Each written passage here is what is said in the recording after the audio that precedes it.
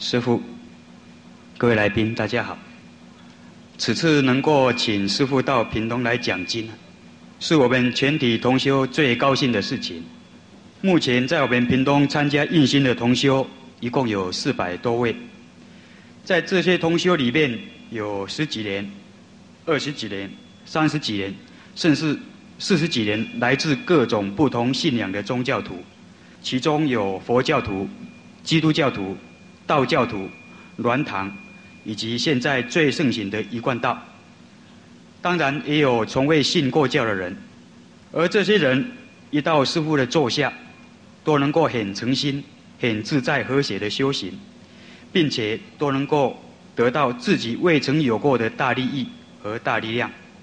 所以师父这次下来是五教合一，普度收敛了。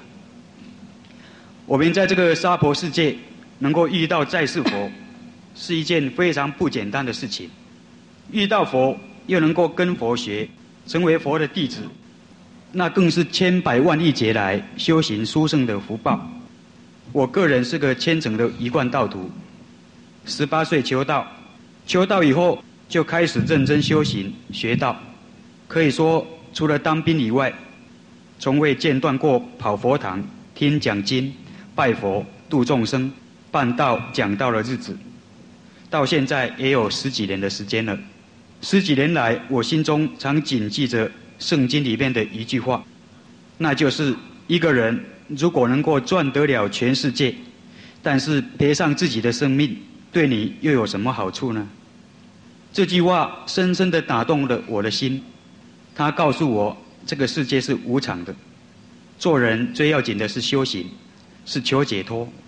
所以10几年来，我一直将修行当作自己的第一生命。为了使自己更认识真理，我几乎每天播出6个小时来研究各种经典。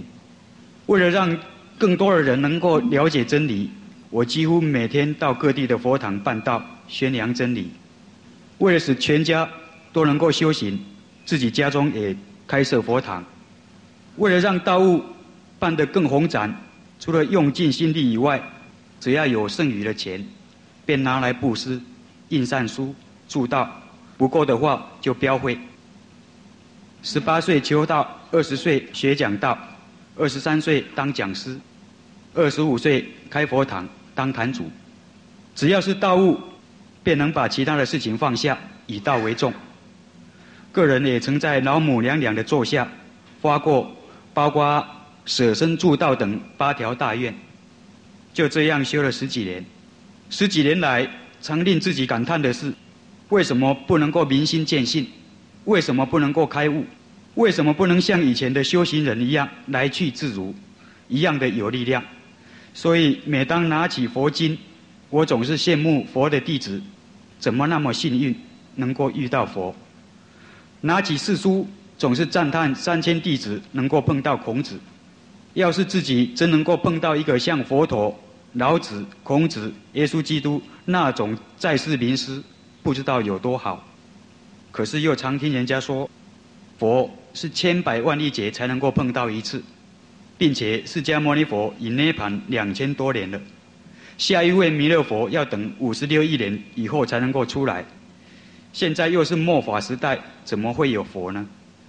这个心结直到去年的5月14日印心的时候碰到师父，终于解开了。经典里面明明告诉我们，十方三世佛。十方佛表示不是印度才有佛，也不是西方极乐世界才有佛，只要众生修行的福报够，因缘成熟，不管在哪个地方也能够碰到佛。三世佛就是过去有佛，未来有佛，现在也一定有佛。怕的是你不敢接受佛，不认识佛而已。我们台湾目前的修行风气很盛，各地方庙寺、教堂林立，修行的人口更是好几百万之多。一个小岛住着2000万的人口，却有那么多诚心修行的人，他们想解脱，他们想得到，他们想明心见性，他们想超生西方，想回天国。这么好的修行气氛，佛菩萨怎么会不受感动而下来救度我们呢？所以今天我站在这里，目的是想提醒各位大德，不是我们修行不努力，也不是我们不够诚心，而是我们还没有遇到真正具有大力量的在世名师，还没有得到就近解脱的法门。现在机缘来了，坐在诸位大德面前的大师，他拥有深不可测、不可思议的大智慧，他拥有千百亿化身、无所不在的大解脱力量，他已经修到真正放下一切的无我等级，他慈悲广披六道四生，他的行住坐卧都是禅，都能够自在，喜怒哀乐皆众结，皆能够感化众生。以上这些并非个人吹嘘之词，凡是印过心的同修皆可以印证。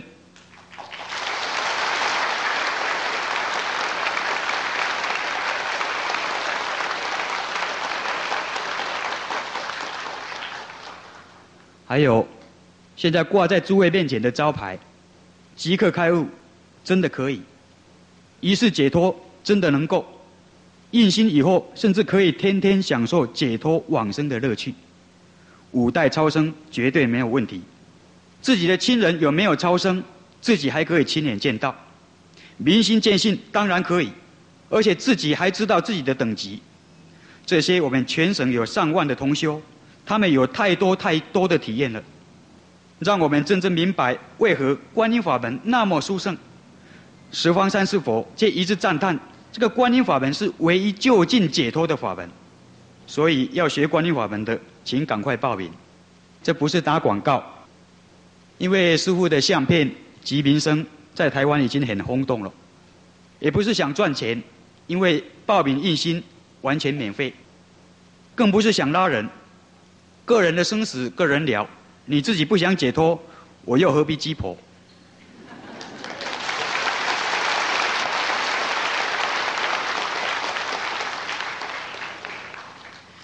但是，给有慧根、有福报的乡亲一个建议：佛是千百万亿劫才能够遇得到的，就近法门也是千百万亿劫才能够学得到的。佛菩萨来到娑婆世界，不是每次都是那个样子，也不是同样的面貌。你看孔子，我们现在尊为至圣先师、万世师表，想当年呐，只收了3000弟子，周游列国，还饿了7天7夜，连一个冷便当也吃不到。在当时，又有谁认识他呢？耶稣基督现在那么出名，当时传道才3年就被钉死了。释迦牟尼佛更是举世闻名的大名师，在印度那么大的地方，传法49年，也只有数万弟子而已。众生都是等到名师过世了以后才知道，才能够觉悟。因为名师的等级太高了，他们破相破得太厉害了，慧根不够，福报不够，名利心放不下，不是真正想解脱的人，根本无法接受他。所以中国才有一句俗话：先知先觉，后知后觉。更惨的是不知不觉。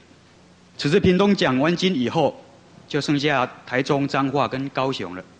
5月底，师父打算离开台湾出国去了，因为外国也有很多有缘的众生需要师父，所以这一次错过机会，可能要等很久很久了。好了，不耽误各位的宝贵时间，现在请大家以最热烈的掌声，恭请师父开始。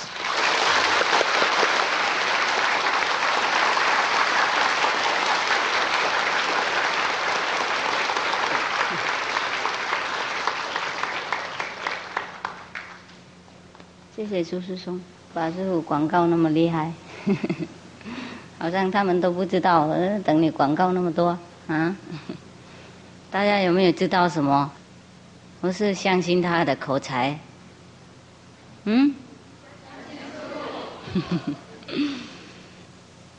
我们的台湾的音乐差不多了，师父没有什么功劳，也不度什么台湾的人。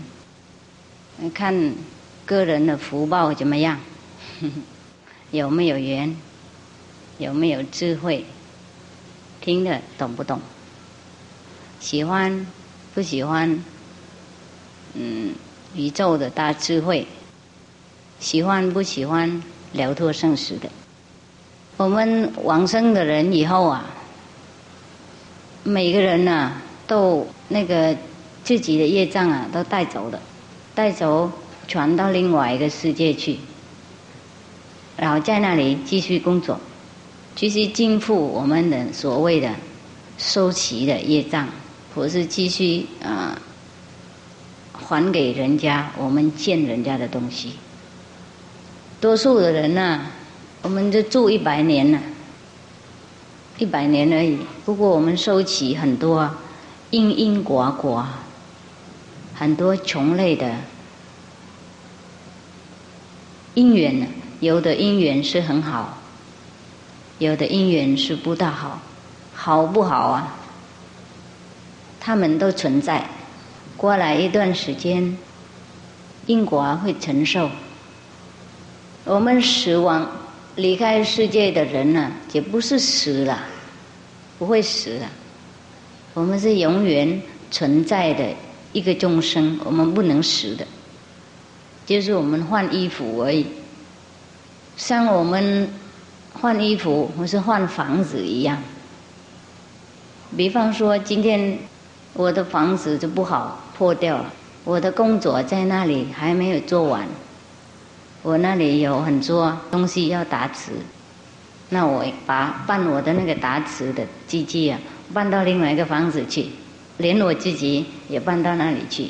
如果刚好那个时候我衣服很脏，我就洗一个澡，又有新的衣服、新的房子，不过工作是一样，那个里面的人也是一样的。我们往生的人也是一样啊，我们说换另外一种世界而已，我们不是永远烧灭的。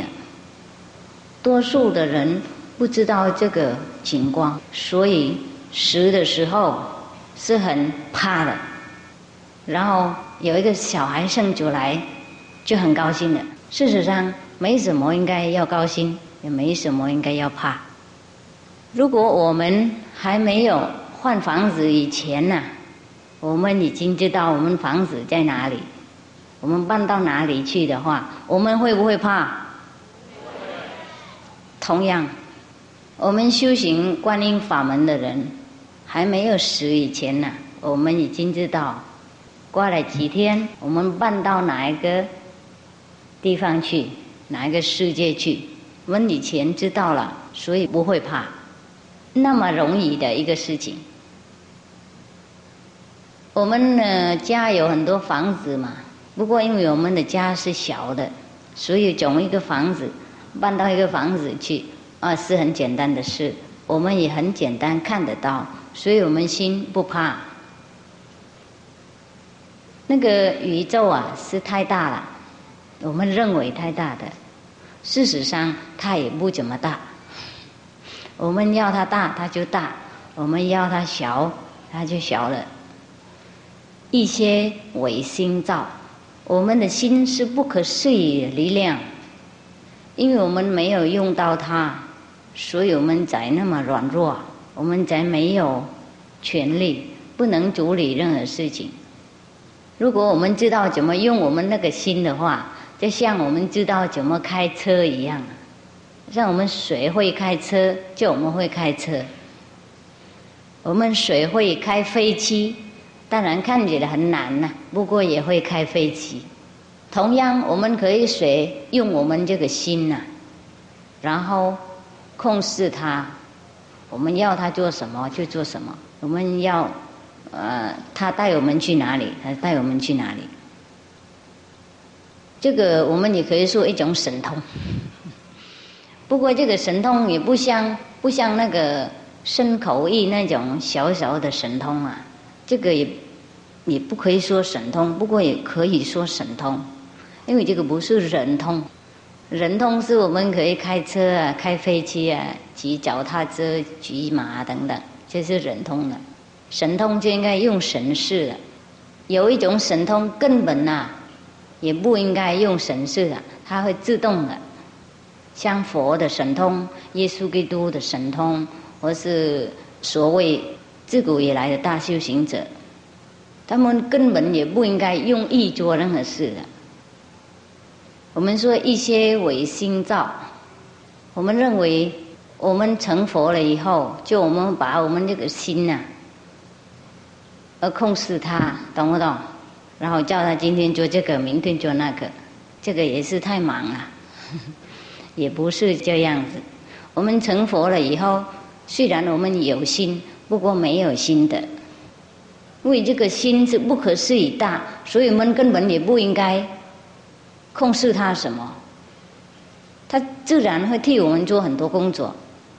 我们多数的人认为这个头脑就是我们自己的，就不是。比如说有的时候我们的头脑叫我们那个怎么样生气了，或是很气动了，我们自己不想生气，不过他自己继续生气，我们没办法控制他。这个可以证明这头脑不是我们的。如果是我们的，如果是这个头脑就是我本人的话，就不会这样子了。那为什么我们说一些为心造呢？这个心呢是另外一种的，它也不是这个头脑。不过应该这个心应该用这个头脑才能够工作。我们头脑多数被这个习惯控制，所以我们没有办法那个控制它，而它会反而控制我们，像一个机器一样，我们已经叫它怎么弄。像电脑，你们知道不知道？我们已经给它什么材料，教它怎么打出去，它就打这样出去。头脑也是一样不过比较较高，它比这个电脑还要更厉害更维系。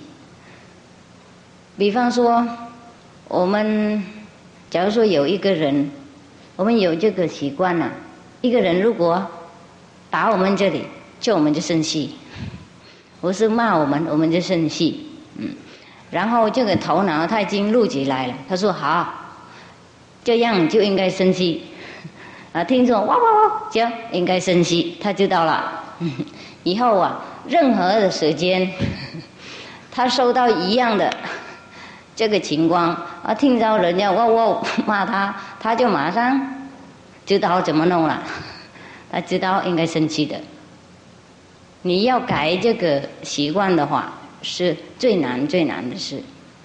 所以任何的经典都跟我们说，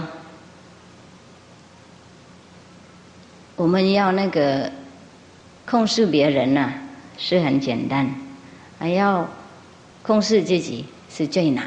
为了这个事情，这个头脑它专门录东西的，我们叫他意识怎么弄，他以后就一样怎么弄。所以很多我们的人修行以后很想改我们的习惯不过无法改的。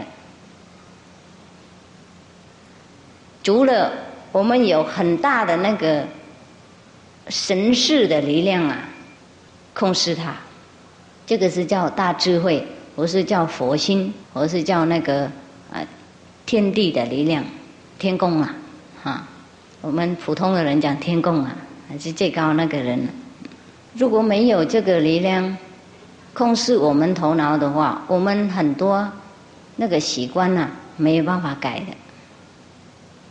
因为这头脑他不懂，他不知道怎么处理任何的情况，他只能做他习惯做的东西的。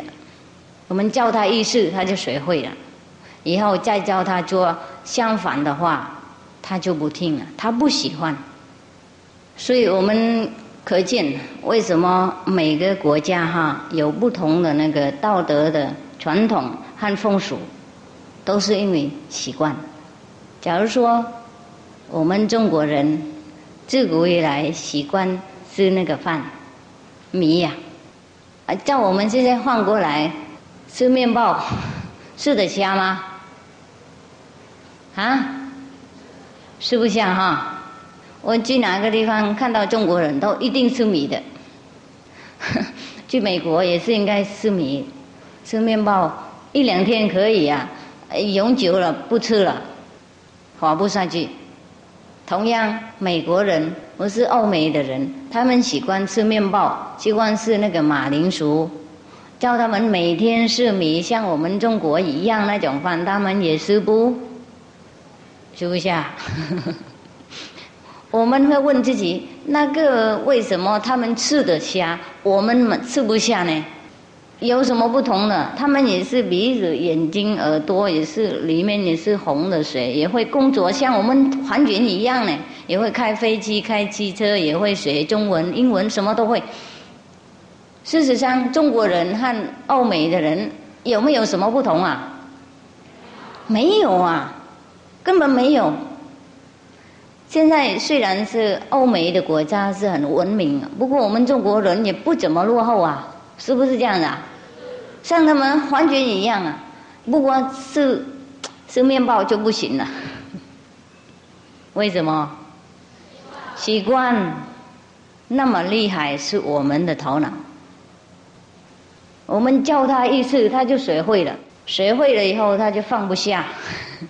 这是我们说因果啊，我是业障也是这样子。所以我们看为什么有一些人生出来在一个很好的家庭，父母是很有道德、很有修行的，不过小孩不乖，决定不修行，不是书斋啊，不念经，不拜佛，不打坐，不听什么道德的事情了，而去做吃喝玩乐的事，是不是这样？有吗？为什么呢？因为他的习惯是这样。那我们问这个习惯是从哪里来的？因为他的父母不是这样子嘛，从前世录起来。不过从前世录起来的那个因果啊，我们也可以洗掉，我们用另外一种习惯替代就可以了。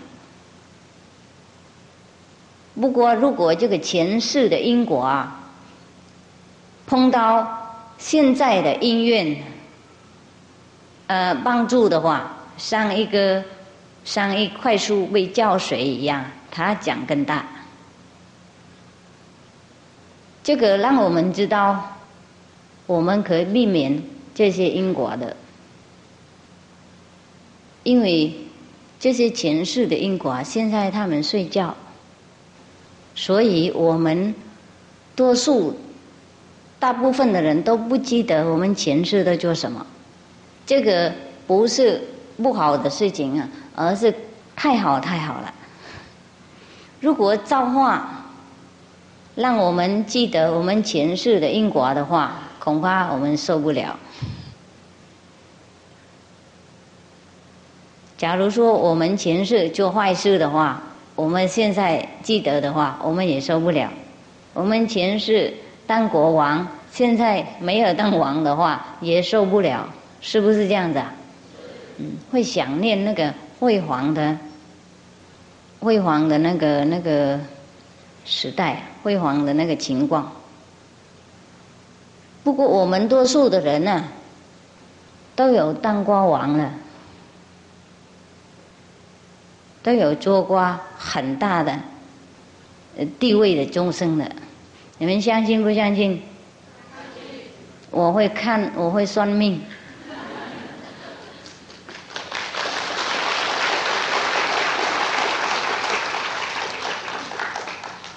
我怎么知道？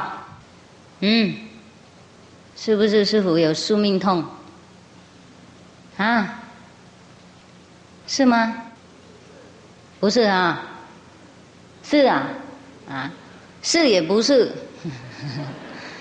师父不是用宿命通看你们的，用逻辑的，太简单的啦，不用宿命通啦，宿命通少事情。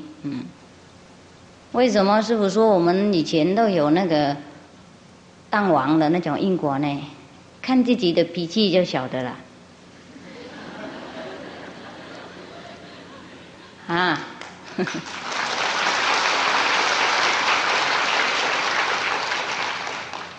人家做什么不对，我们就生气。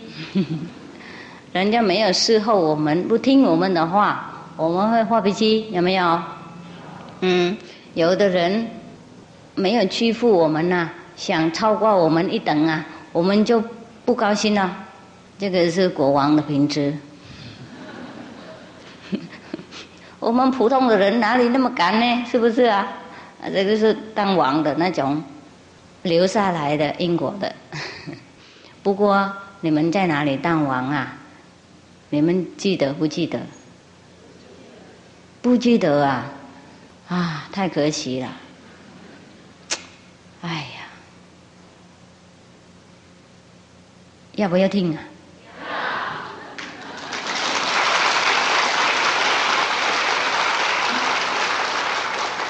好，我告诉你们，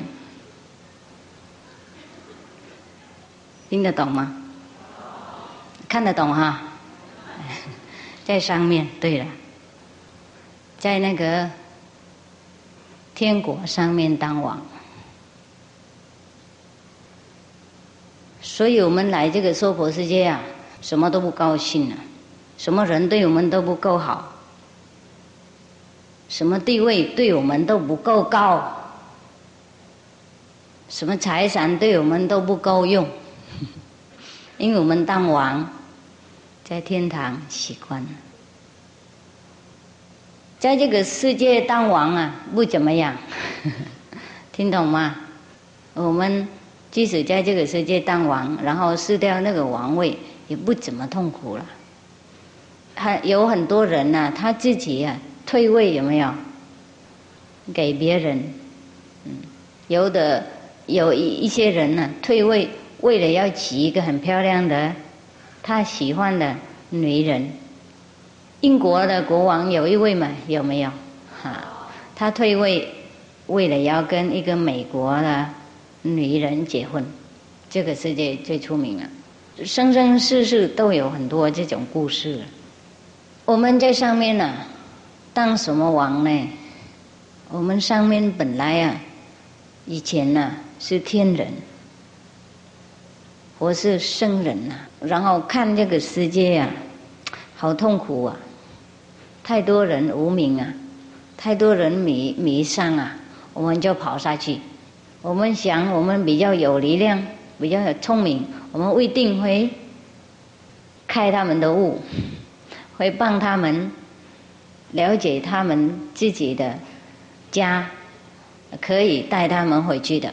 我们自愿下去，下去的时候就变成跟他们一样，他们而不认识我们自己的好意，而辱骂我们，处罚我们，听懂不懂？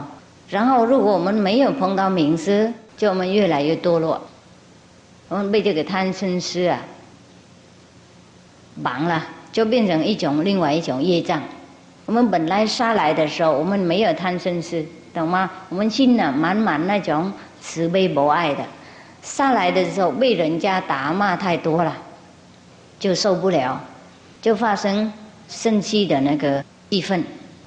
然后我们这个生气的气氛啊，该像一个什么监狱一样啊，就锁我们在那里，然后我们没有办法再回去，没有办法回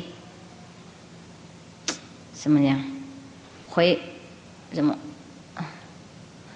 拿回来了，拿回来我们自己那个天真的品质。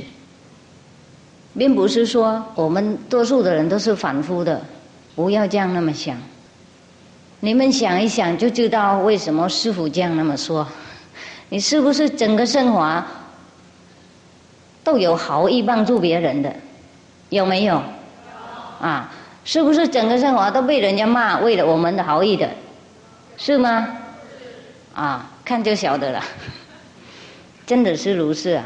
有的时候我们好意并不是说也不一定是真的那个对人家好的。我们不是不好意，而我们无名的好意。所以多数的好意的时候都被人家骂，或是被人家盘背，然后讲一下又辱骂我们了，听懂不懂？像昨天师父去台中共修嘛，有一位同修问师父，她的那个婆婆啊 ，mother in law 是不是婆婆？啊，婆婆跟他们住在一起，先生是很喜欢，太太不喜欢。我问他为什么不喜欢他婆婆，他说因为他就想他的婆婆是很老了啦，懂吗？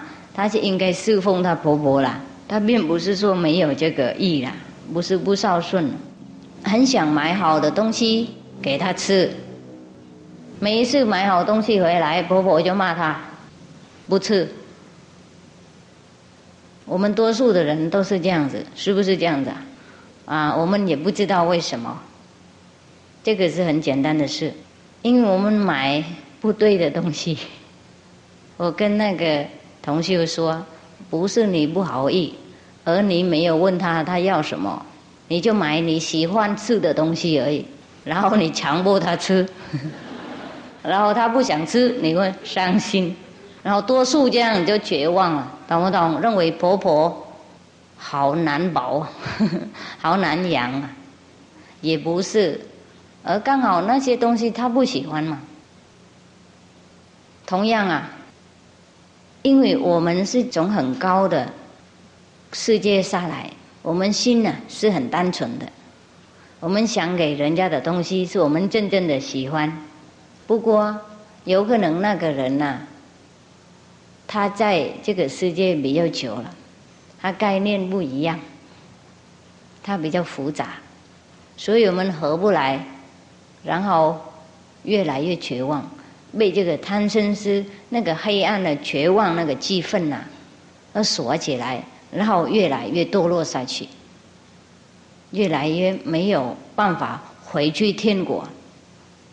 到一天我们太累了，不想再奋斗了，就放下了。那个时候佛菩萨来救我们的，他看我们现在没办法了，这些下来啊被堕落的人啊，他们是有佛性，不过没有佛的品质，是菩萨的果位，懂不懂？菩萨的果位，或是天人啊，比较高等的那种天使，并不是说是佛的。因为佛是什么？他是生生世世是明示的，他是原本啊在家的，从来没有杀具被污染过，所以他一下来也不会怎样，他就马上就醒了，几十年、十几年他都醒，他就要修行了。他是好像我们可以说他是一种长官啊，懂吗？一种长伴的那种，不是部下的，懂吗？只要是佛，因为佛是比较大嘛，然后下面有菩萨，是不是啊？菩萨是有很多果位的，有比较高等的菩萨，我们说他是摩诃萨，摩诃萨就是大菩萨的意思。大菩萨其实他们下来娑婆世界，他们也不会被迷路，也不会被污染。不过小菩萨下来被污染，所以很多小菩萨都坐在这里。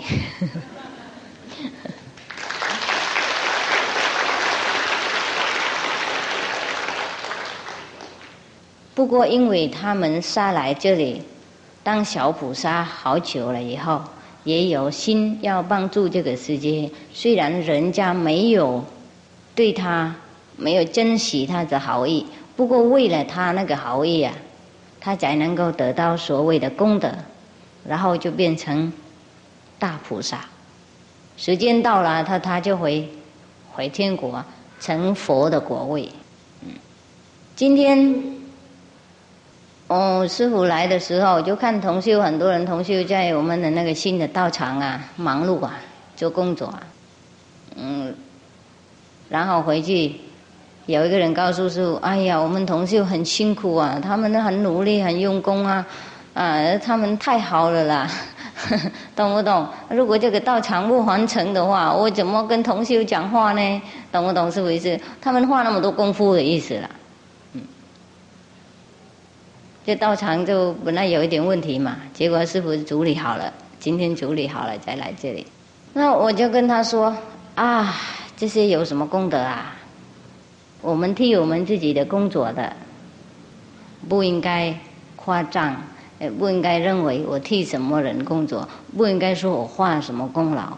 就是我做好的工作，那个没有成功的话，那个福报也是我们的，并不是说成功才有福报的。因为这些功德就是一种借口啊，给我们赚福报的，并不是说它应该变成怎么样。因为我们多数的人放不下，做什么工作就要得果，如果不得果就很痛心，听得懂吗？所以才怕有没有成功，有没有失败的。如果我们都知道很清楚，我们做这些工作就是为我们自己的话，就不会失望了。要知道这些因果，那怎么弄呢？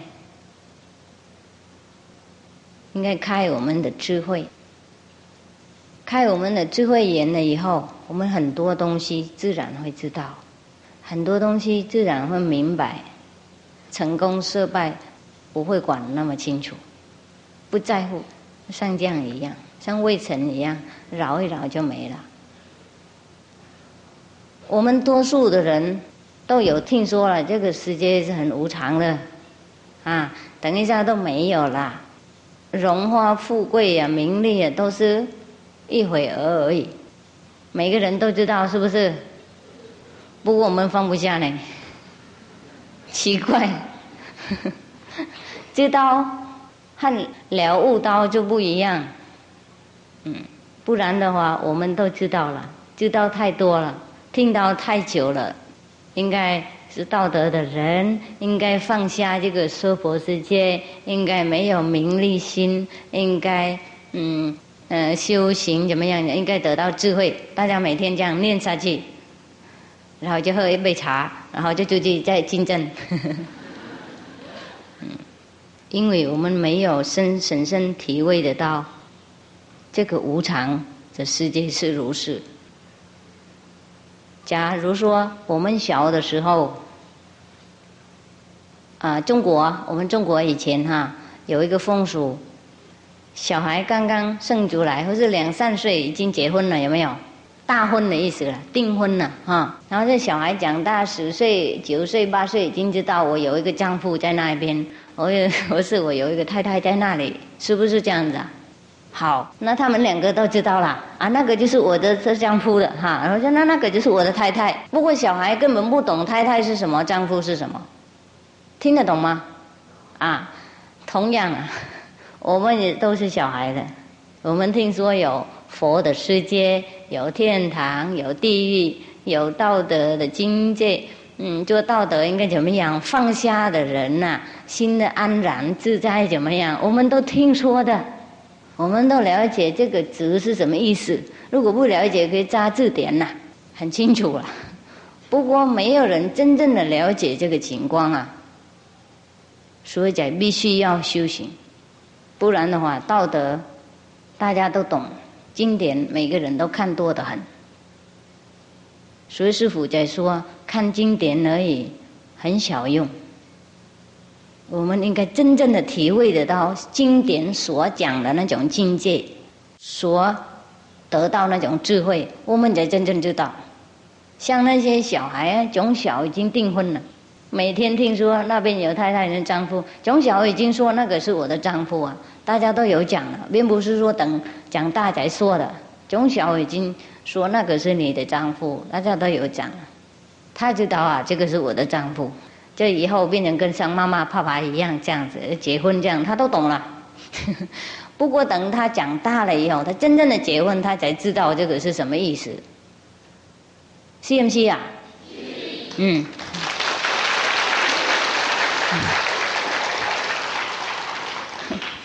所以如果那些小孩还没有长大，还没有结婚的话那大的人已经结婚了，就跟他们讲一些夫妻的事情他们就不懂。有可能他说我知道了，我也有一个丈夫，他8岁在那里。我知道了，像一样我有丈夫，我也有结婚了，懂不懂？我也有一个丈夫，像你一样，你有一个丈夫，我也有丈夫。你的丈夫是50岁，我的丈夫是5岁，这样子。他认为赶快的，他不知道还有什么不同的地方。很多人呢很相信师父，很崇拜师父，在内心呢了解师父的道理，很懂师父讲什么，又很相信。他认为这样够了，拿一个教扇回去拜拜，拿师父3本书回去读好，2个晚上都读完了，他就很骄慢了，他就认为他就是师父徒弟了，那么简单。然后人家叫他一心，他说一心干什么？我比你们还要真心哦，我比你们还要相信师父哦，听懂不懂？他认为就可以了，也不赶快，像那个还没有结婚那些小孩一样，完全不懂，只有那个什么理论而已，没有那个形象，没有真正的体验。即使我们大人成年的那个青年人呢，比小孩还要懂事啊。不过你还没有结婚，也不懂这个结婚的事，是不是这样的？所以很多人还没结婚呢，不懂那个婚姻的里面的那个困难和那个快乐的那个情况。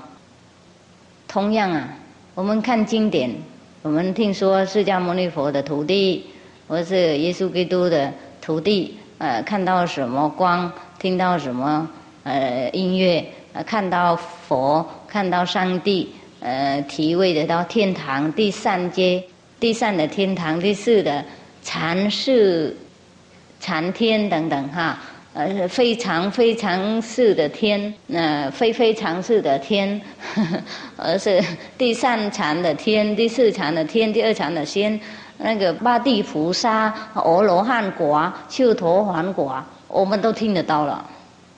不过我们根本不晓得修陀洹果是什么。他得到修陀洹果了以后，他变成怎么样？他得到阿罗汉果了以后，他又是什么人呢？他里面都会得到什么？会想到什么？会看到什么？会有什么力量？有什么智慧？跟我们什么不同的？不然的话，为什么叫他阿罗汉？像世界的人一样，2个人同样的样子，不过一个是谁医生，一个是谁木工的当然2个不一样啊。那个木工的人，他听说他知道医生这是很好的工作智慧很高啊，会救人等等。不过他完全不懂该怎么弄，他不知道那边的那个医生，他现在变改怎么样，他怎么能救人的，他用什么方法，他怎么一看人就知道那个人病在哪个地方，他怎么一摸这个脉而已就知道那个人病怎么严重啊。那个木工没办法，不然的话为什么叫他医生呢？他学会，他里面知道跟那个木工完全不一样。我们不能说砍那个树啊，跟开刀的肚子一样，也是用刀子的，不是啦，一个是书，一个是人书没什么复杂的，人里面有很多内脏，应该谨慎了，不是要开刀就用刀子开这样那么简单了。同样啊，很多人会看经念经，会解释经典，这部经是什么时候做的，谁讲的，是什么意思，不过不懂，不了解，没有这个内边的神圣的体验，没有这个阿罗汉的体验，没有这个八地菩萨、十地菩萨，我是佛的体验，连修陀洹最后那个也没有，连那个叫声闻缘解也不懂的。所以才要修行观音法门，不然的话为什么要修行？大家听说都有佛心了，就高兴了，可以了，还不可以，因为也不知道佛心是什么，也要修行观音法门才晓得佛心是什么，才晓得阿罗汉是什么意思，然后得到八地菩萨会感觉怎么样，会有什么权力，有什么力量，能救人到什么程度的。像一位医生一样他越学他越会救人，他越做他越有经验，有的医生根本不用把脉，是不是啊？他一看你，他都晓得你病在哪里了，是不是？修行也是一样，有很多人呢，他根本不应该算我们的命，他才能够救我们。我们不应该把我们的那个全部的祖宗的那个什么来历给他看，我们也不应该跟他说我们以前修什么东西，我们做什么坏事好事啊，根本不用讲。他看我们一眼，他通通都晓得了。从我们开始掉到这个地下，生生世世做好多什么事情啊，当过动物啊，国王啊，人啊，官啊，女啊，男啊，通通他都一看一眼就晓得了。他才能够替我们处理那些复杂的那个因果的网。如果有一个人他会算命，是很了不起啦。不过这个能算几百年、几千年是最多而已，不算怎么样？不能把我们通通的生生世世的因果都念出那个看得出来的。所以师父印心的时候，我也说我们不用神通的，因为神通太小了，太有限了。这个宿命通能看到人家的因果而已，因果的几千年这样子，几百年、几千年是最多，不能通通看。从它开始一个原子，就变成一个众生，然后生生世世轮回好几千百万亿年，那种记录的那个材料，能看到人家记录的那种材料，只有一位所谓的佛才能够看得到，所谓的在世名师才看得见，只有他有这个权利。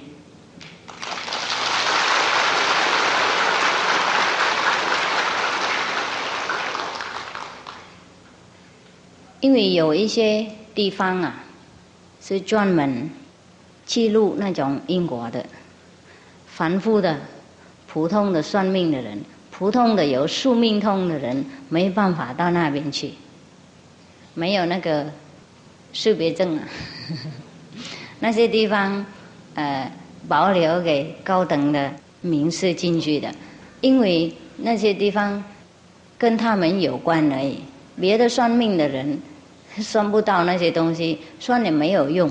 假如说我们有一些算命的人可以帮助我们改变我们现在的那个因果一点点，有没有？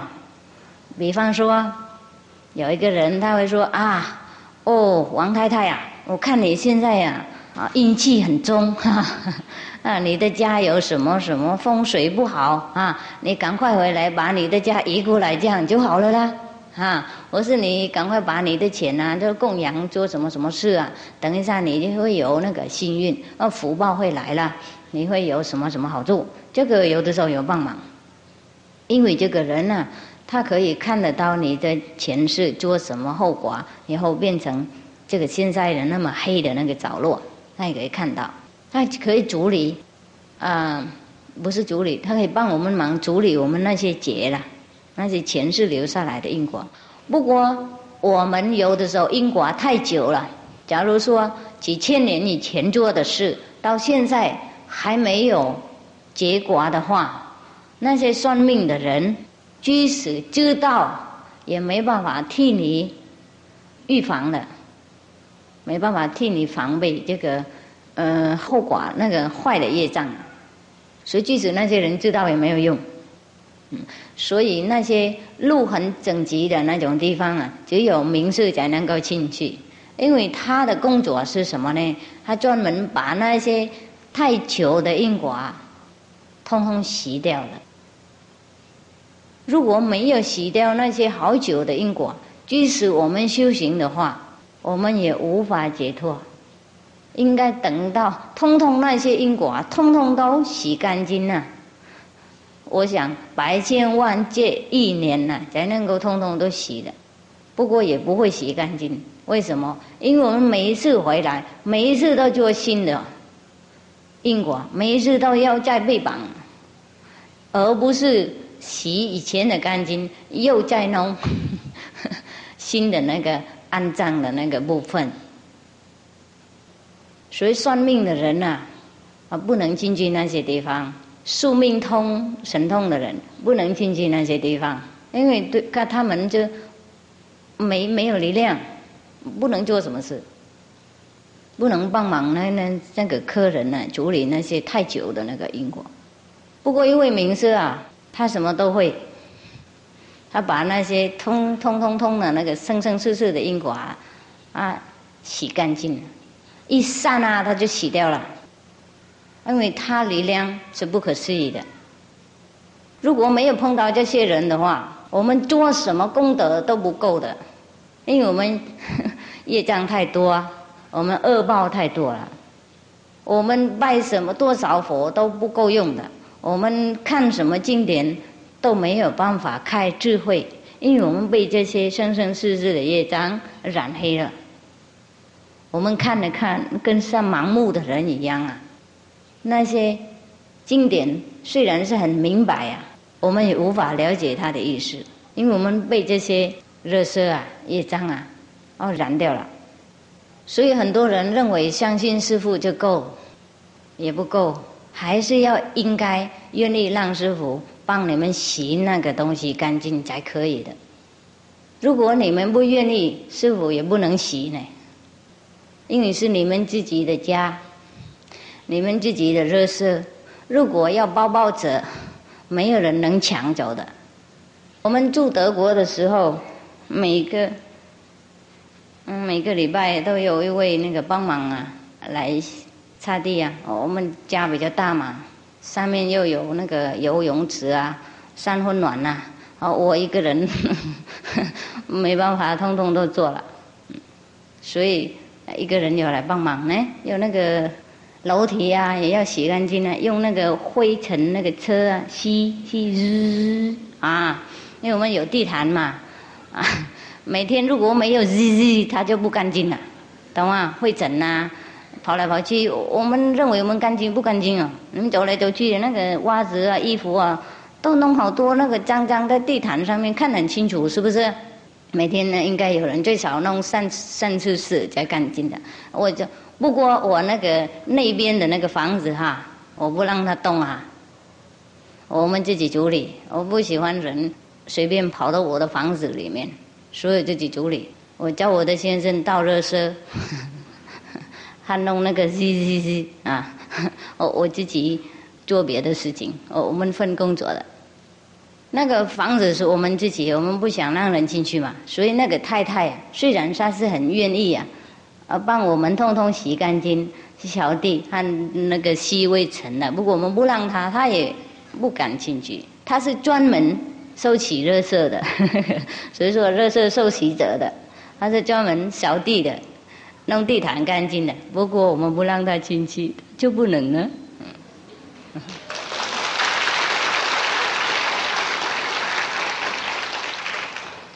不过有他也有用，并不是说没有用。他替师傅，他做那个酸温暖啊，地方啊弄干净啊，然后那个游泳池啊，四周弄干净啊，然后看看水有没有温暖的，每天呢都是很温暖的，24个小时都很暖和的那个水，不是冷水的啦。然后看看那个气啊，那个弄浪那个气有弄假浪那个哈，知道不知道假浪的意思啊？因为水很平嘛，游泳池哪里有浪呢？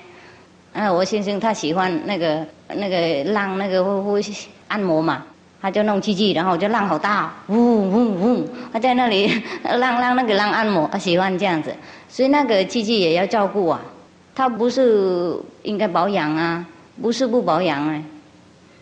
那我们这个东西都是送给他照顾哈，那洗那个四周干净啊，或是外面那个阳台都洗干净，都是他弄，也有用，并不是说没有用。不过我们里面我们自己弄，不弄的话会很脏。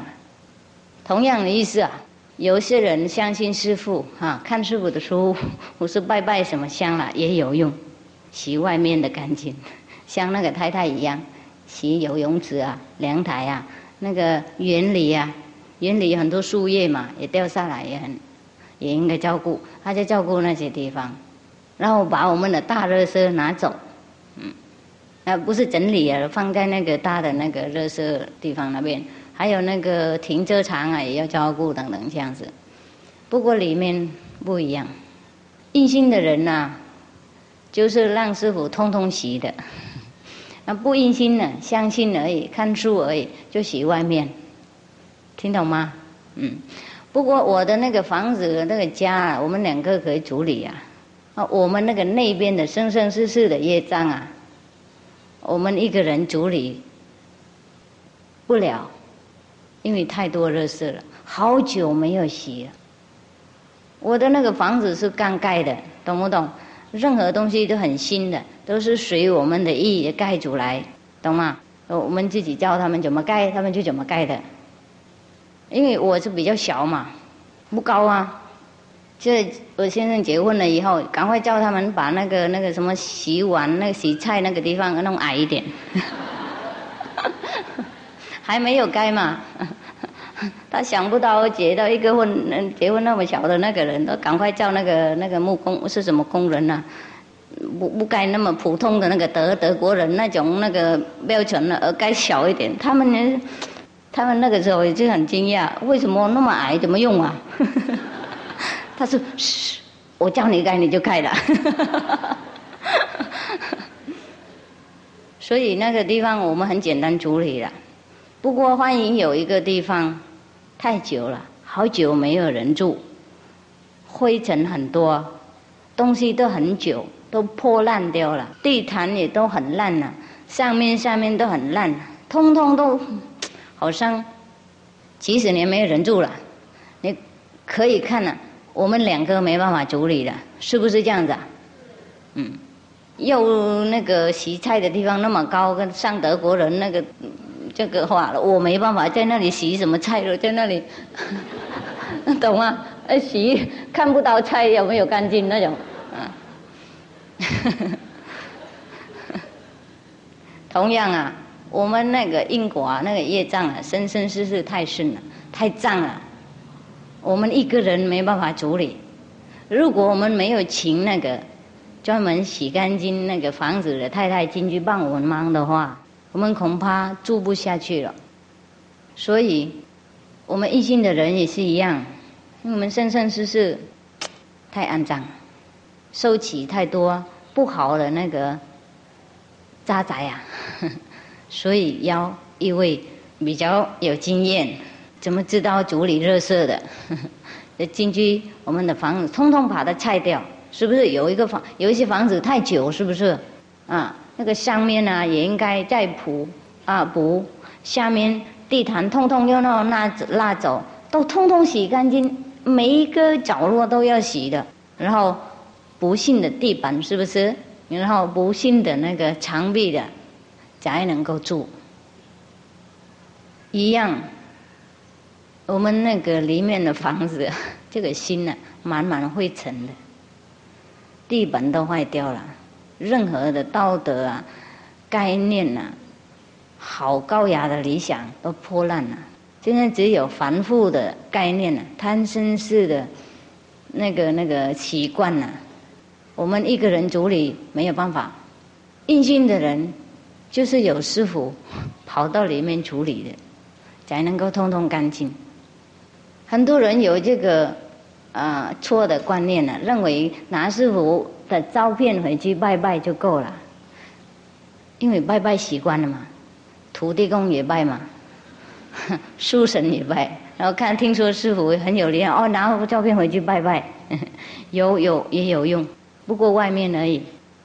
师父刚讲那个比喻很清楚哈，真正的要了脱生死，真正的要把我们那个肮脏的地方洗干净，只有一条路啊，印心。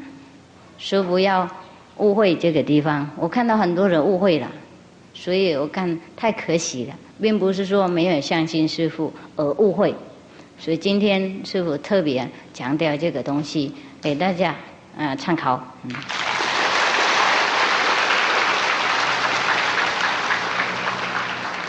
讲太久了是不是？好，并不是说师父强迫你们或是强调你们印心啊，就是让你们那些误会的人啊了解清楚，印心和不印心差太多了。即使他们印心了以后，不过不大相信师父，还是比不印心相信师父好的。因为我们很疼爱一个人，不过我们没有跟他结婚了，有什么用吧？不相比那个他就不怎么疼爱，不过他每天跟他住在一起啊，每天那个知道这个婚姻的情况，跟他享受世界，这还是差太多了，是不是这样的？你们是不是宁可疼爱一个女人，然后在门口外面每天疼这样子？我是宁可跟她结婚的，啊？结婚是一样，所以不要说我好疼那个女人呐，听懂不懂？疼就够了，我疼比那个婚夫啊、未婚夫还多，听懂吗？多有什么用啊？隔开太远了，所以要的话，真正的才要结婚，要了脱生死啊。要真正的得到师父的帮忙的，最大的那个最利益的力量，最扎实，也应该那个让师父帮忙的，应该那个不是结婚了，应该印心加心啊。好了啊，让各位问问题了。请问师父，我从去年12月到高雄听经以后，就常常听师父的录音带，看师父的录影带，但是我总是放不下肉，生怕以后和家里的人不能沟通，上班的地方也不能常常外出，为他一个人特别做素食，所以他今天不知道怎么来到这个会场，但是他觉得很感动，有一种很想要大哭一场的冲动，是不是我已经到了和师父印心的时候了？好像是哦。请问师父，印心以后讲话的口气是不是也要学师父？为什么？我口气有什么那么好？外国的口气，自然就好了。为什么学师父？你们怎么样？就是很宝贝，不要改，改就变成另外一个人了。改不完全变成师父，而变成一半，然后一半你一半师父，不晓得是什么种类。每个人自己太好了，每个人自己怎么样就是怎么样，很好了，就只要那边干净，道德的清楚，每天打坐开智慧就够了。这个口气啊，不用改了。请问师父，耶稣基督曾经说，你们要完全像你们的天父一样。天父那么完美，要和他完全一样，有可能吗？会不会很困难？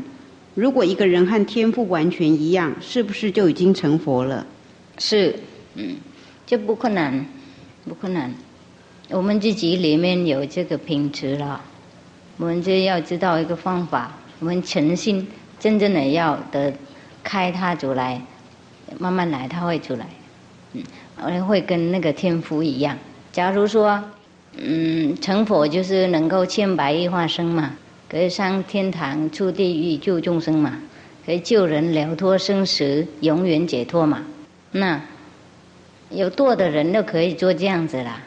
我们可以做一样的，没有一个人不能的，就是人的那个诚心不一样而已，放得下的心不一样，所以得到不一样。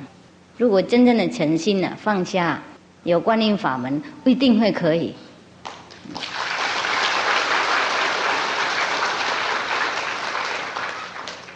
师父跟你们有什么不同啊？我可以，你们怎么不可以啊？我就比你们小一点。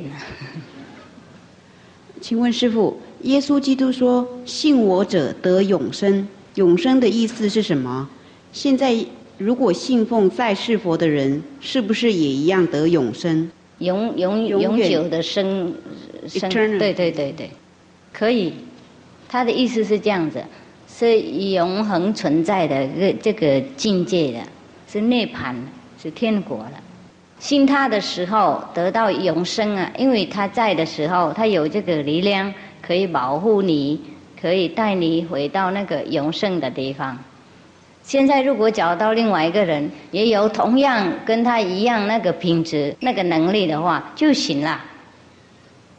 怎么不行呢？很合逻辑嘛。假如说以前有一个人他会坐飞机，你相信他会弄一个飞机给你，他就会。万一那个人死掉了，以后又有另外一个人来，也会坐飞机，也会弄飞机，你相信他，你也会得到飞机啊，是不是这样子啊？请问师父，弟子有一位学生患有先天性的心脏病，每次我接到他的打来的电话时，我也会感到心脏发痛，这是为什么呢？我并没有心脏病。他的学生打电话给他，那个学生有心脏病啊，因为你和那个学生啊比较有因果，比较有缘，所以他才喜欢你，才打电话那么多。你也喜欢他，我们喜欢什么人呢？他的一些业障痛苦啊，也会跑到我们的身上。有一些就是精神的痛苦，有一些就是身体的痛苦。如果我们真正的有那边联络沟通有感情的话，我们也会替代一些他的那个痛苦。有的时候我们听一个人讲一个很伤心的故事，我们是不是也感觉到好伤心啊？也跟他一起哭，是不是？同样，如果一个人有病，我们真正的疼爱那个人，我们也会负担他一些业障。所以一位名师啊，他疼爱所有的众生啊，他可以替所有的众生当一切业障了，他就当多少都可以的，因为他力量更不可思议。请问师父，有人说名师是可遇不可求，如果不是因为过去的福德因缘，是很难遇到的，这句话对吗？假如没有遇到名师，是不是就没有办法开悟了？可遇不可求，可遇也可求啊，因为我们求才遇的，如果我们不求就不遇了。我们有的时候在生活中有碰到困难，有碰到绝望，碰到那个精神不愉快的时候，我们都有祈求的，就是我们不知道的。我们祈求观音菩萨的时候，就是我们求名师了。我们祈求阿弥陀佛救我们的时候，就是我们求那个名师。我们祈求那个释迦牟尼佛、耶稣基督、老子、孔子等等前世的老师救我们，那个时候就是我们求名师的。然后这个名师的力量啊，不论它是从什么时候开始，它是永久存在在这个宇宙的，它不消灭的。我们祈求的时候，那个名师的力量，它会变化成一个人，投胎出来或是化生出来，会帮忙我们。都有求名师了，并不是说没有。不过我们遇到他的时候，有一个问题，就是我们会不会相信他？因为他像我们要求那个人不一样。不过如果他想要像我们每一个人要求一样的样子，真的是很困难啊。因为有人求观音，有人求阿弥陀佛，有人求老子、孔子，听懂吗？他是很难让每一个人高兴的，所以他就选那个普普通通的样子了。不过我们认识他了以后，我们跟他因心学习了以后，我们真正的会知道，他也是观音菩萨，他也会变成观音菩萨一样，他也是阿弥陀佛，他也能变成阿弥陀佛一样，他也是孔子、老子、耶稣基督、释迦牟尼佛等等。我们想要看什么样子，他就变成什么样子，因为他就是那个名师的力量，自古以来的生出来的一个众生，他不是反复的，听得懂吗？请问师父，为什么我看您的《即刻开悟》第一册书的时候，好像是在写我心里头的一种想法，我的心声？因为师父跟你一样嘛，你有想那种东西，你已经知道了，并不是说不知道，那师父就提醒你而已。如果你想要真正的记得，还有很多好的东西你自己有你不记得的话，想要记得就可以跟师父印心。还有很多东西我们同样的理想的，你还不知道，不是那个几个开悟第一样而已，第一册而已，还有很多东西你慢慢会知道。我们真正的同一体，我们真正的想一样的，我们真正的做一样的，我们是同一体的。OK。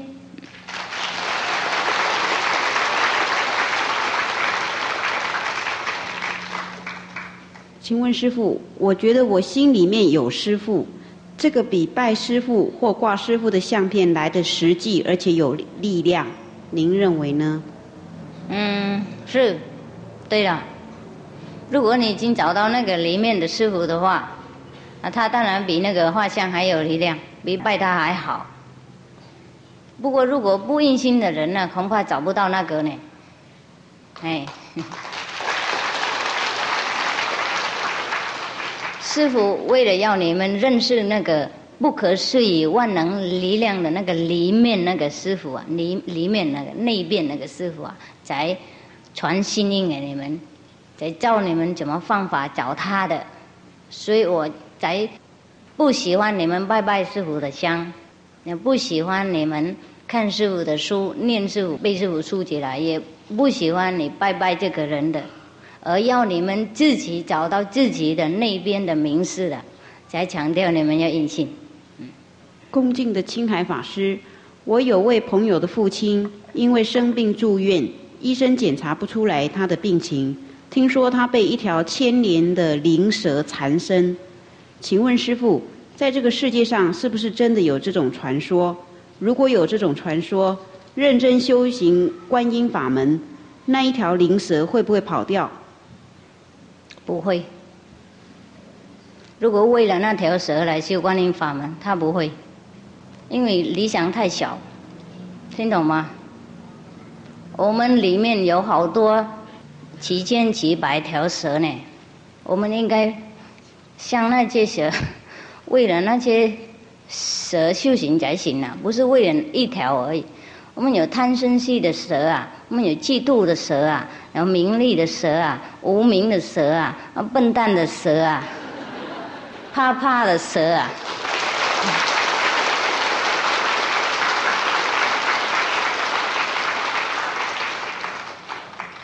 那些蛇更可怕呢，那个1000年怎么养都不怎么长寿。我们的那些蛇是百千万劫已经在里面了，好长寿的那种蛇已经成亲了。请问师父，恐惧的时候应该怎么样克服？恐惧害怕都是自己幻想出来的吗？还是因为业障的关系？还是因为修行不好？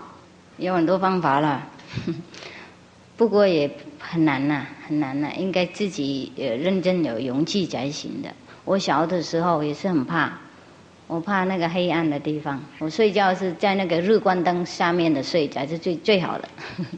如果我拿到另外一个地方，我就马上醒过来了。日光灯越亮，我睡越甜。不过现在睡黑暗也可以了，懂吗？不像以前那么厉害，因为我们长大了，我们慢慢看很多经典，修行，然后我们会有勇气。修行的那个人呢，也不一定马上可以放下这个恐吓的那个感情，因为他已经跟我们太久了。也是一种在世的业障，现在的定业的，因为我们以前有可能恐吓人太多啊，或是怎么样伤害很多人，然后现在那些所谓的那个灵魂的时常啊，它会铺照到我们那个时常里面，让我们感觉到恐吓的。我们不一定看到什么东西。没有感觉到什么东西，一时怕，所以我们要多有爱心，多布施，多安慰别人，懂不懂？多发出那种怎么样，让人家安全感那种那个时常啊，那种心理啊，就会帮助一点。这个可以用观想修。假如我们修行，那我们眼睛闭起来，我们把我们的那个所想象的勇气，而是那个安慰人家的那种爱心的力量，我们都送出去，送到任何的那个孤儿啊、寡妇啊、军人呐、在黑暗的地方的那个一个人旋入那种警察，像我们不喜欢的那种人呐、我们憎恨那些人我们都送到那十方去。修这个方法一会儿以后，就那个勇气会产生出来。你们试试看 ，OK？ 请问师父，因果不是应该自己去了结吗？为什么印心以后，所有业障都能够洗干净呢？因果不能洗干净，如果我们不知道怎么洗的话，像那个录音带呀、已经录了，就我们没办法洗掉的。如果我们不知道洗掉那个按钮在哪里，如果我们知道洗掉的按钮，我们可以洗了，很简单呐、我们也是一种电脑，头脑也是一种电脑而已。上面啊没有头脑的那个境界，就根本没有业障啊，根本没有录任何东西。不过我们要经过，要到那个不好不坏的地方，不是善不是恶的那种境界，我们应该经过这个有路的那个地方，所以才麻烦。我们经过那个就像一个墙壁一样，像一个锁的门一样，它不让我们过去。他的控制我们的时候，你以前做什么坏事啊？金朝做什么事？宋朝又做什么事？元朝就害什么人？他一直念在那里，然后我们被这个罪恶感压在那边，没有办法飞出来，没办法了脱那个所谓的那个罪恶的门，懂吗？所以我们修行的人不能做坏事的。因为我们做的话，我们到那里我们就嘎出了。所以我们修行者要戒定慧，戒定慧是不是这种普通的凡夫所想的，而是一种很高等的戒定慧了。一心的人慢慢才了解。不过那个在凡夫等级的时候，我们那个凡夫的那个戒定慧也要清楚，才能够得到那个超越的那个戒定慧的。我们不能洗掉这一辈子的业障，不过我们能洗掉那个预备的那种业障，那个在仓库里面还锁起来没有用到那种业障，我们可以把它烧掉。比方说那个米已经种下去，已经发芽了，懂不懂？那大家都看到了有发芽了。不过有一些米是预备在那个仓库里面我们不应该让它发芽，我们不应该种下去我们不应该浇水，我们可以把它烧掉听懂不懂？一样那个业障生生世世是录在一个地方，存库在一个地方。一位名士他知道他在哪个地方，他通通拿出来烧掉就没事了。那些已经发芽了，那让它发芽了。不过那些没有发芽，通通洗掉，以后就没有机会再发芽了。听得懂吗？请问师父，没有高境界的人，可不可能具有高智慧？可能，因为我们不一定应该看到高境界，也有高的智慧。不过不是究竟不是究竟，这一小部分而已。请问师父，如何做到真正的谦虚呢？是不是在第八意识中灌输自己不是特殊伟大的人就可以做到？什么？我们应该怎么样做到真正的谦卑？是不是只要在那个阿赖耶识懂，灌输自己我不是伟大的人，这样子就可以做到了？不简单如果那么简单的话，就大家都很谦卑了。不过有帮助，我们也可以观想这样子，用观想，用那个自己退眠自己的那种影响，也可以帮助一点。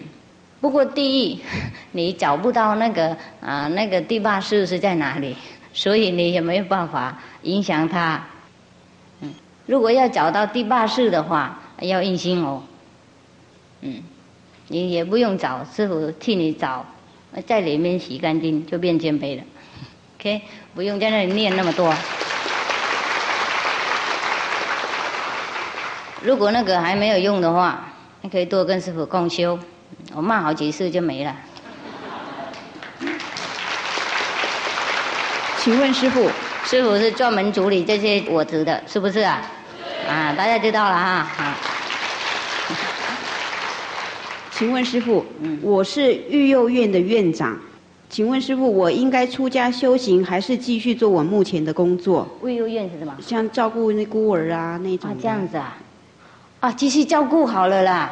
不过要一心修观音法门，不用出家。你这个工作也是像出家人一样，那出家干什么？不过这个不够好，这是布施而已，还有持戒，还有精进，还有禅定，还有智慧。OK。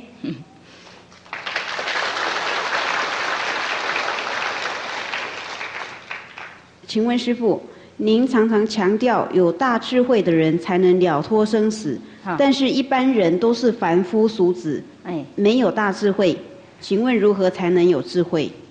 所以啊，我在叫你们去找智慧啊，找不到的话，来师父帮你们找啊，我知道在哪里啊，我躲在里面啊，师父一开就知道了，你来印心就是有大智慧了。OK。您快快来。师父您好，您是大智慧、大慈悲的化身，请问嫉妒心应该如何消除？这个很难哦。特别是不是一个太太嫉妒另外一个的？没有，他没写。没有写，那我也很难处理啊。再写一封好不好？你嫉妒什么人啊？我才有，因为不同的药嘛。再写嫉妒什么人，然后师父就帮你抓药。请问师父，为什么人与人之间很难沟通，又常感到寂寞？如果人类能够找回本来面目，是不是比较容易互相沟通呢？是，我们同修是比较简单沟通，越修行多越简单沟通，是不是这样子啊？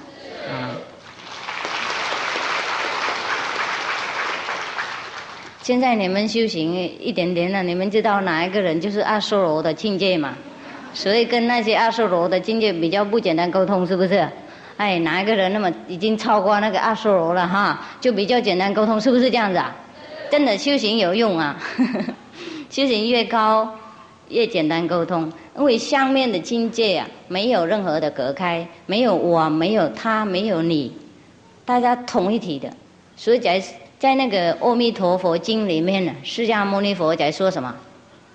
在那个他介绍嘛，他说阿弥陀佛的境界不用讲话，一个人想什么要什么，别人马上知道了，就是这样子的意思。我们在这里也是阿弥陀佛境界，因为我们可以沟通很快，是不是？你们在家想什么，要师父帮忙什么，师父就马上知道了，这是不是阿弥陀佛境界啊？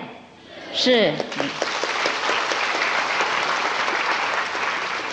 请问师父，为什么上帝会答应人类的愿望，可是却不能答应人人都可以成道？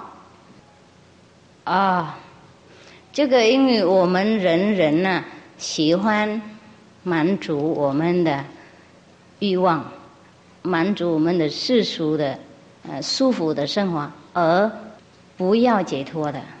我们要什么，上帝就该给什么的。他是最慈悲最自在的。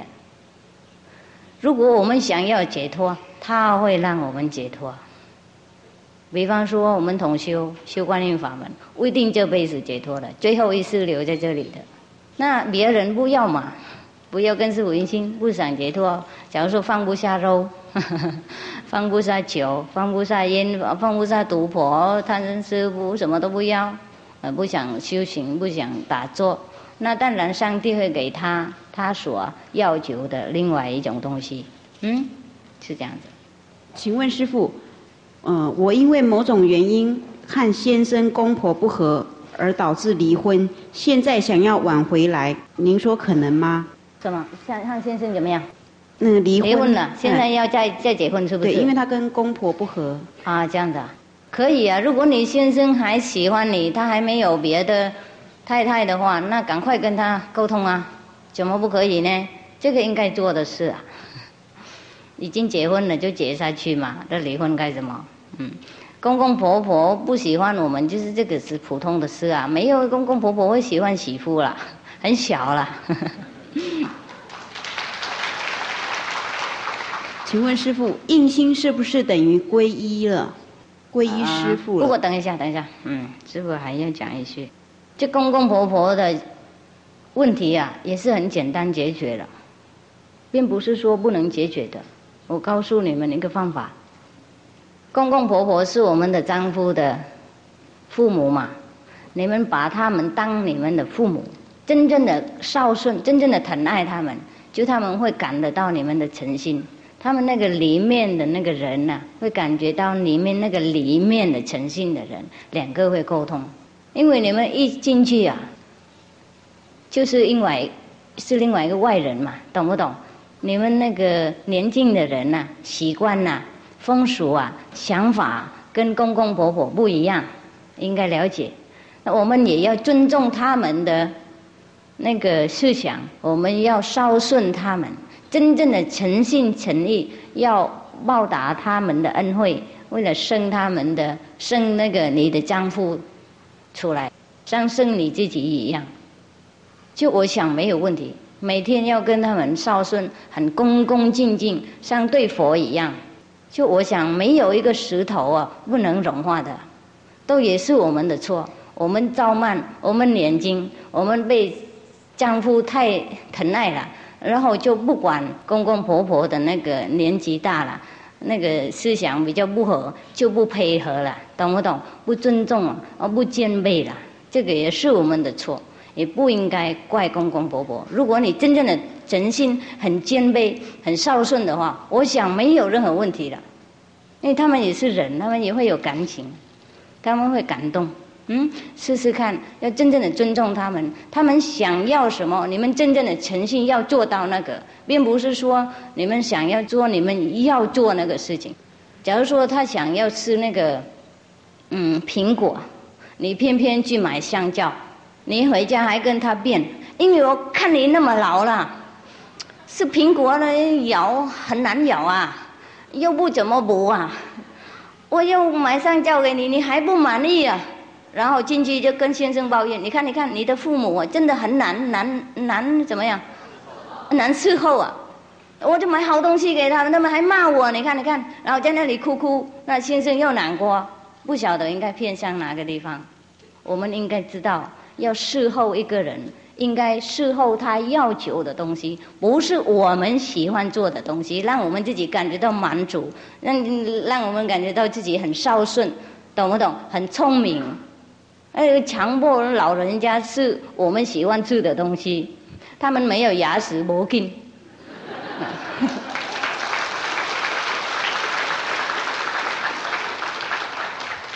也应该有一种宽容的心，因为我们应该知道两个时代都不一样，一个年轻，一个老人，当然思想比较不同，不过这个也不怎么难呐，我们随他们就好了嘛。我们自己的事情我们可以做，他们的自己的事情啊，我们随他们做就好。我想不怎么难呐。多数的人为什么合不起来呢？因为每个人都做自己的意见，家的里面呢没有上没有下，父母讲没有人听，小孩又做自己的事，然后两个都气，懂不懂？然后就越来越气，越来越没办法沟通，越来越互相生恨，没有找一个办法。假如说你真正的疼爱你的先生，你应该了解他是从哪一个人的肚子出来的，是什么人养他那么大的，现在才能够让你享受一个那么好的先生，他又赚钱给你用，他又陪你整个生活的，那个功劳是很大啊。那我们也要想办法，真正的要报答那个恩惠。那个他的先生父母也会感动，每天问安他们，每天问父母需要什么，真正的去做那个他需要的东西，就不会怎么样。即使他们有的时候冤枉骂你们，你们也谦卑一下，说谦卑在那里道歉，他就会感动了。因为我想人呢不是老虎啊，他们会沟通，他们也当过媳妇过了，他们会懂啊。就是我们自己太刚强的缘故。年轻的那个小姐啊，懂吗？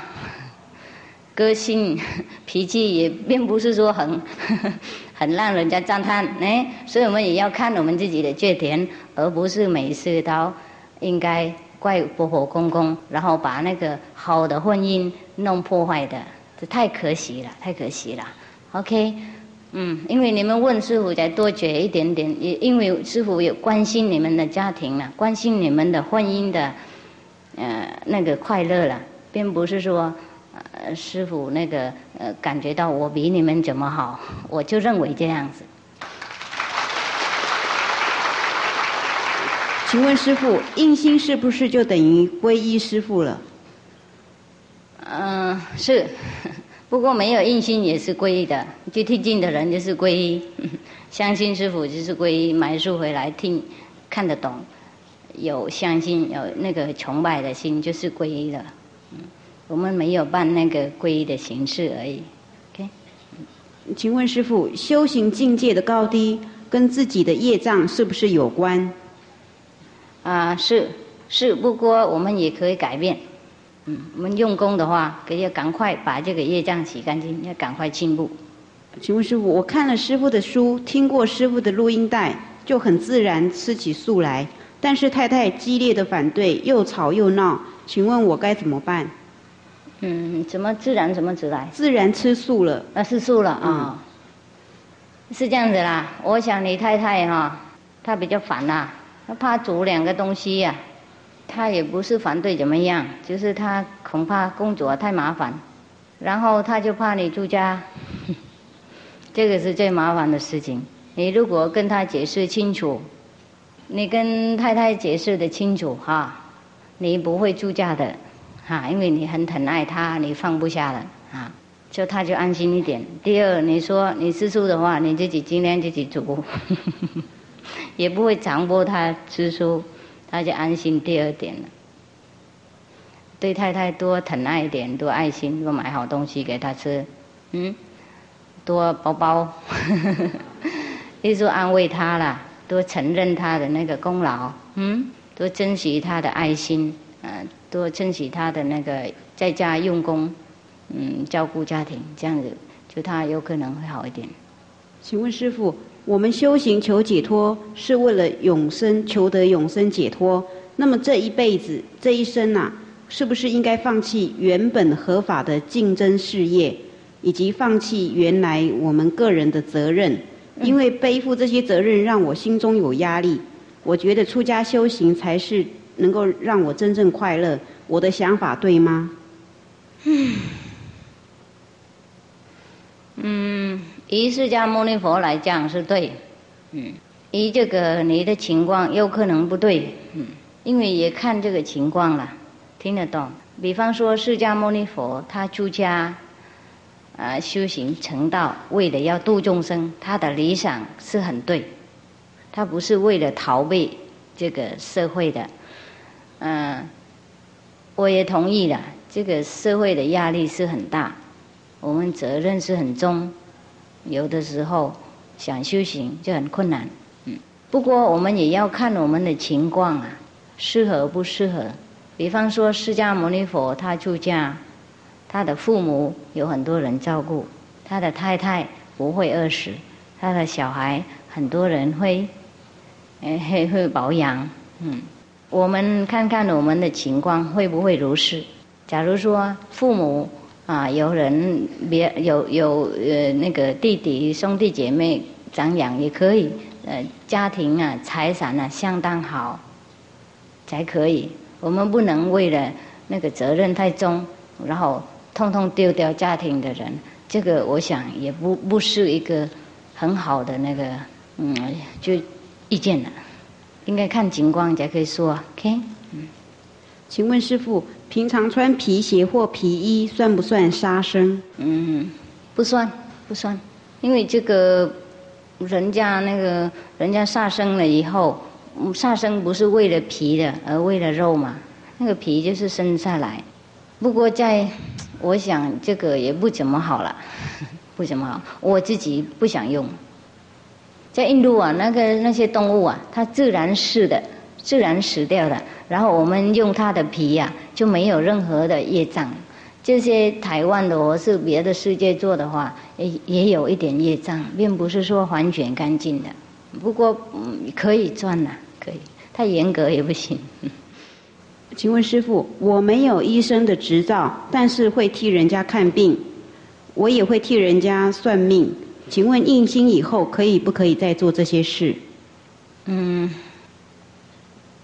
如果这些工作是合法的话，不会被政府讲什么就可以。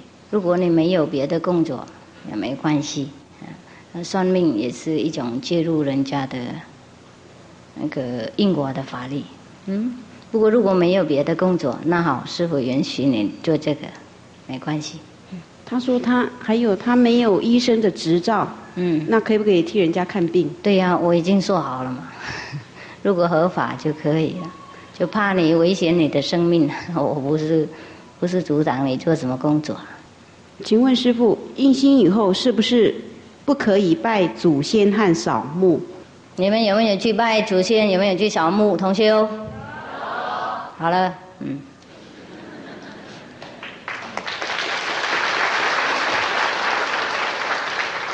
请问师父，不是不可以拜啦，我们开悟了以后拜石头也可以，没有开悟拜什么都没有用。拜是执着心啊，认为父母是在坟墓那里，认为不孝的话就不孝顺。开悟了以后，扫墓知道为什么扫墓，拜祖先知道为什么拜，那差是这样而已。OK。请问师父，为什么不打坐，身体就觉得很不舒服，或者有很多事情不如意？就是嘛。所以才要打坐。打坐的时候就跟师父力量沟通，跟师父同一体，师父帮你处理你自己的个人的东西。如果不同一体，不开门让师父进去，我不能替你们小弟了。意思是这样。请问师父，《阿弥陀经》说，此地西去10万亿佛土，有世界名极乐。但是在《六祖坛经》却说，西方就在眼前，心净则佛土净。请师父开示。因为这个世界也是真的世界，是离我们的世界好远好远，是如是啦。不过我们用我们智慧看的话，是在这边，懂吗？在面前，他讲就是因为他开悟了，他讲我们不开悟也不懂啊。你们同修懂不懂？西方极乐在这里啊？是不是在这里啊？是。没有开悟啊，那个西方比那个经典讲还要远呐，懂不懂？你即使用走路走到那个百千万那个什么84那个什么万公里还不找到西方呢，听懂吗？西方是心静的时候它就出现了，所以才说心静国土静。他不说妄语六祖慧能他是太开悟了，他懂了。我们修观音法门也懂了，这个太简单嘛。请问师父，如何修行才算是真正的精进？精进是每天打坐的意思，精进精进是努力，是不是？对。那每天打坐最少2个半小时。修观音法门，做观音1个小时，做观光1个半小时。然后时间很清楚，吃蔬菜，做好事，这个是精进。不能一天不打坐的，那个是叫精进；不能一天不持戒的，这个是叫精进；不能一刹那退心的，那个是叫精进。OK？ 请问师父，佛学讲究修身为先，为什么还有那么多人批评师父呢？这个跟修身有什么关系？因为很多外面可能是指那个法师，他们也是学佛。应该修身可是为什么还会批评？他一说他们自己应该先修的，不用管别人的意思，是不是？他没有，他就是请问师父，为什么他们会这样？为什么问我呢？不是我的事啊，是他们的事啊，我就修身而已啊。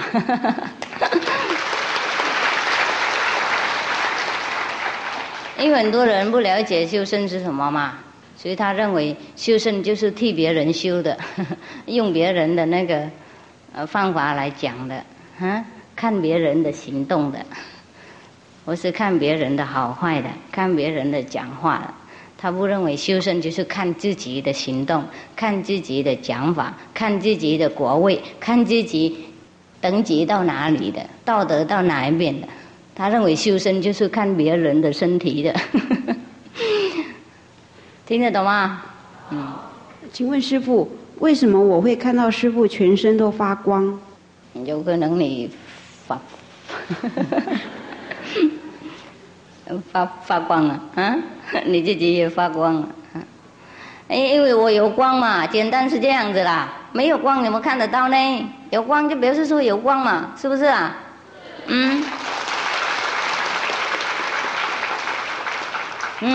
假如说你戴眼镜，我说为什么我看到你有眼睛呢？眼镜啊，眼睛是不是啊？你戴眼镜我就看到你戴眼镜啊，师父戴光你就看到师父光嘛。如果世界所有的人都能修行，那会是什么样的世界？就是净土，这天国。结婚是一种定业吗？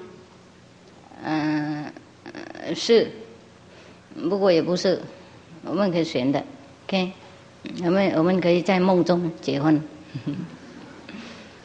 我是娑婆世界的众生，心里充满了贪嗔痴，但是很矛盾的，我看到别人痛苦，心里也会很酸痛，请问这是为什么？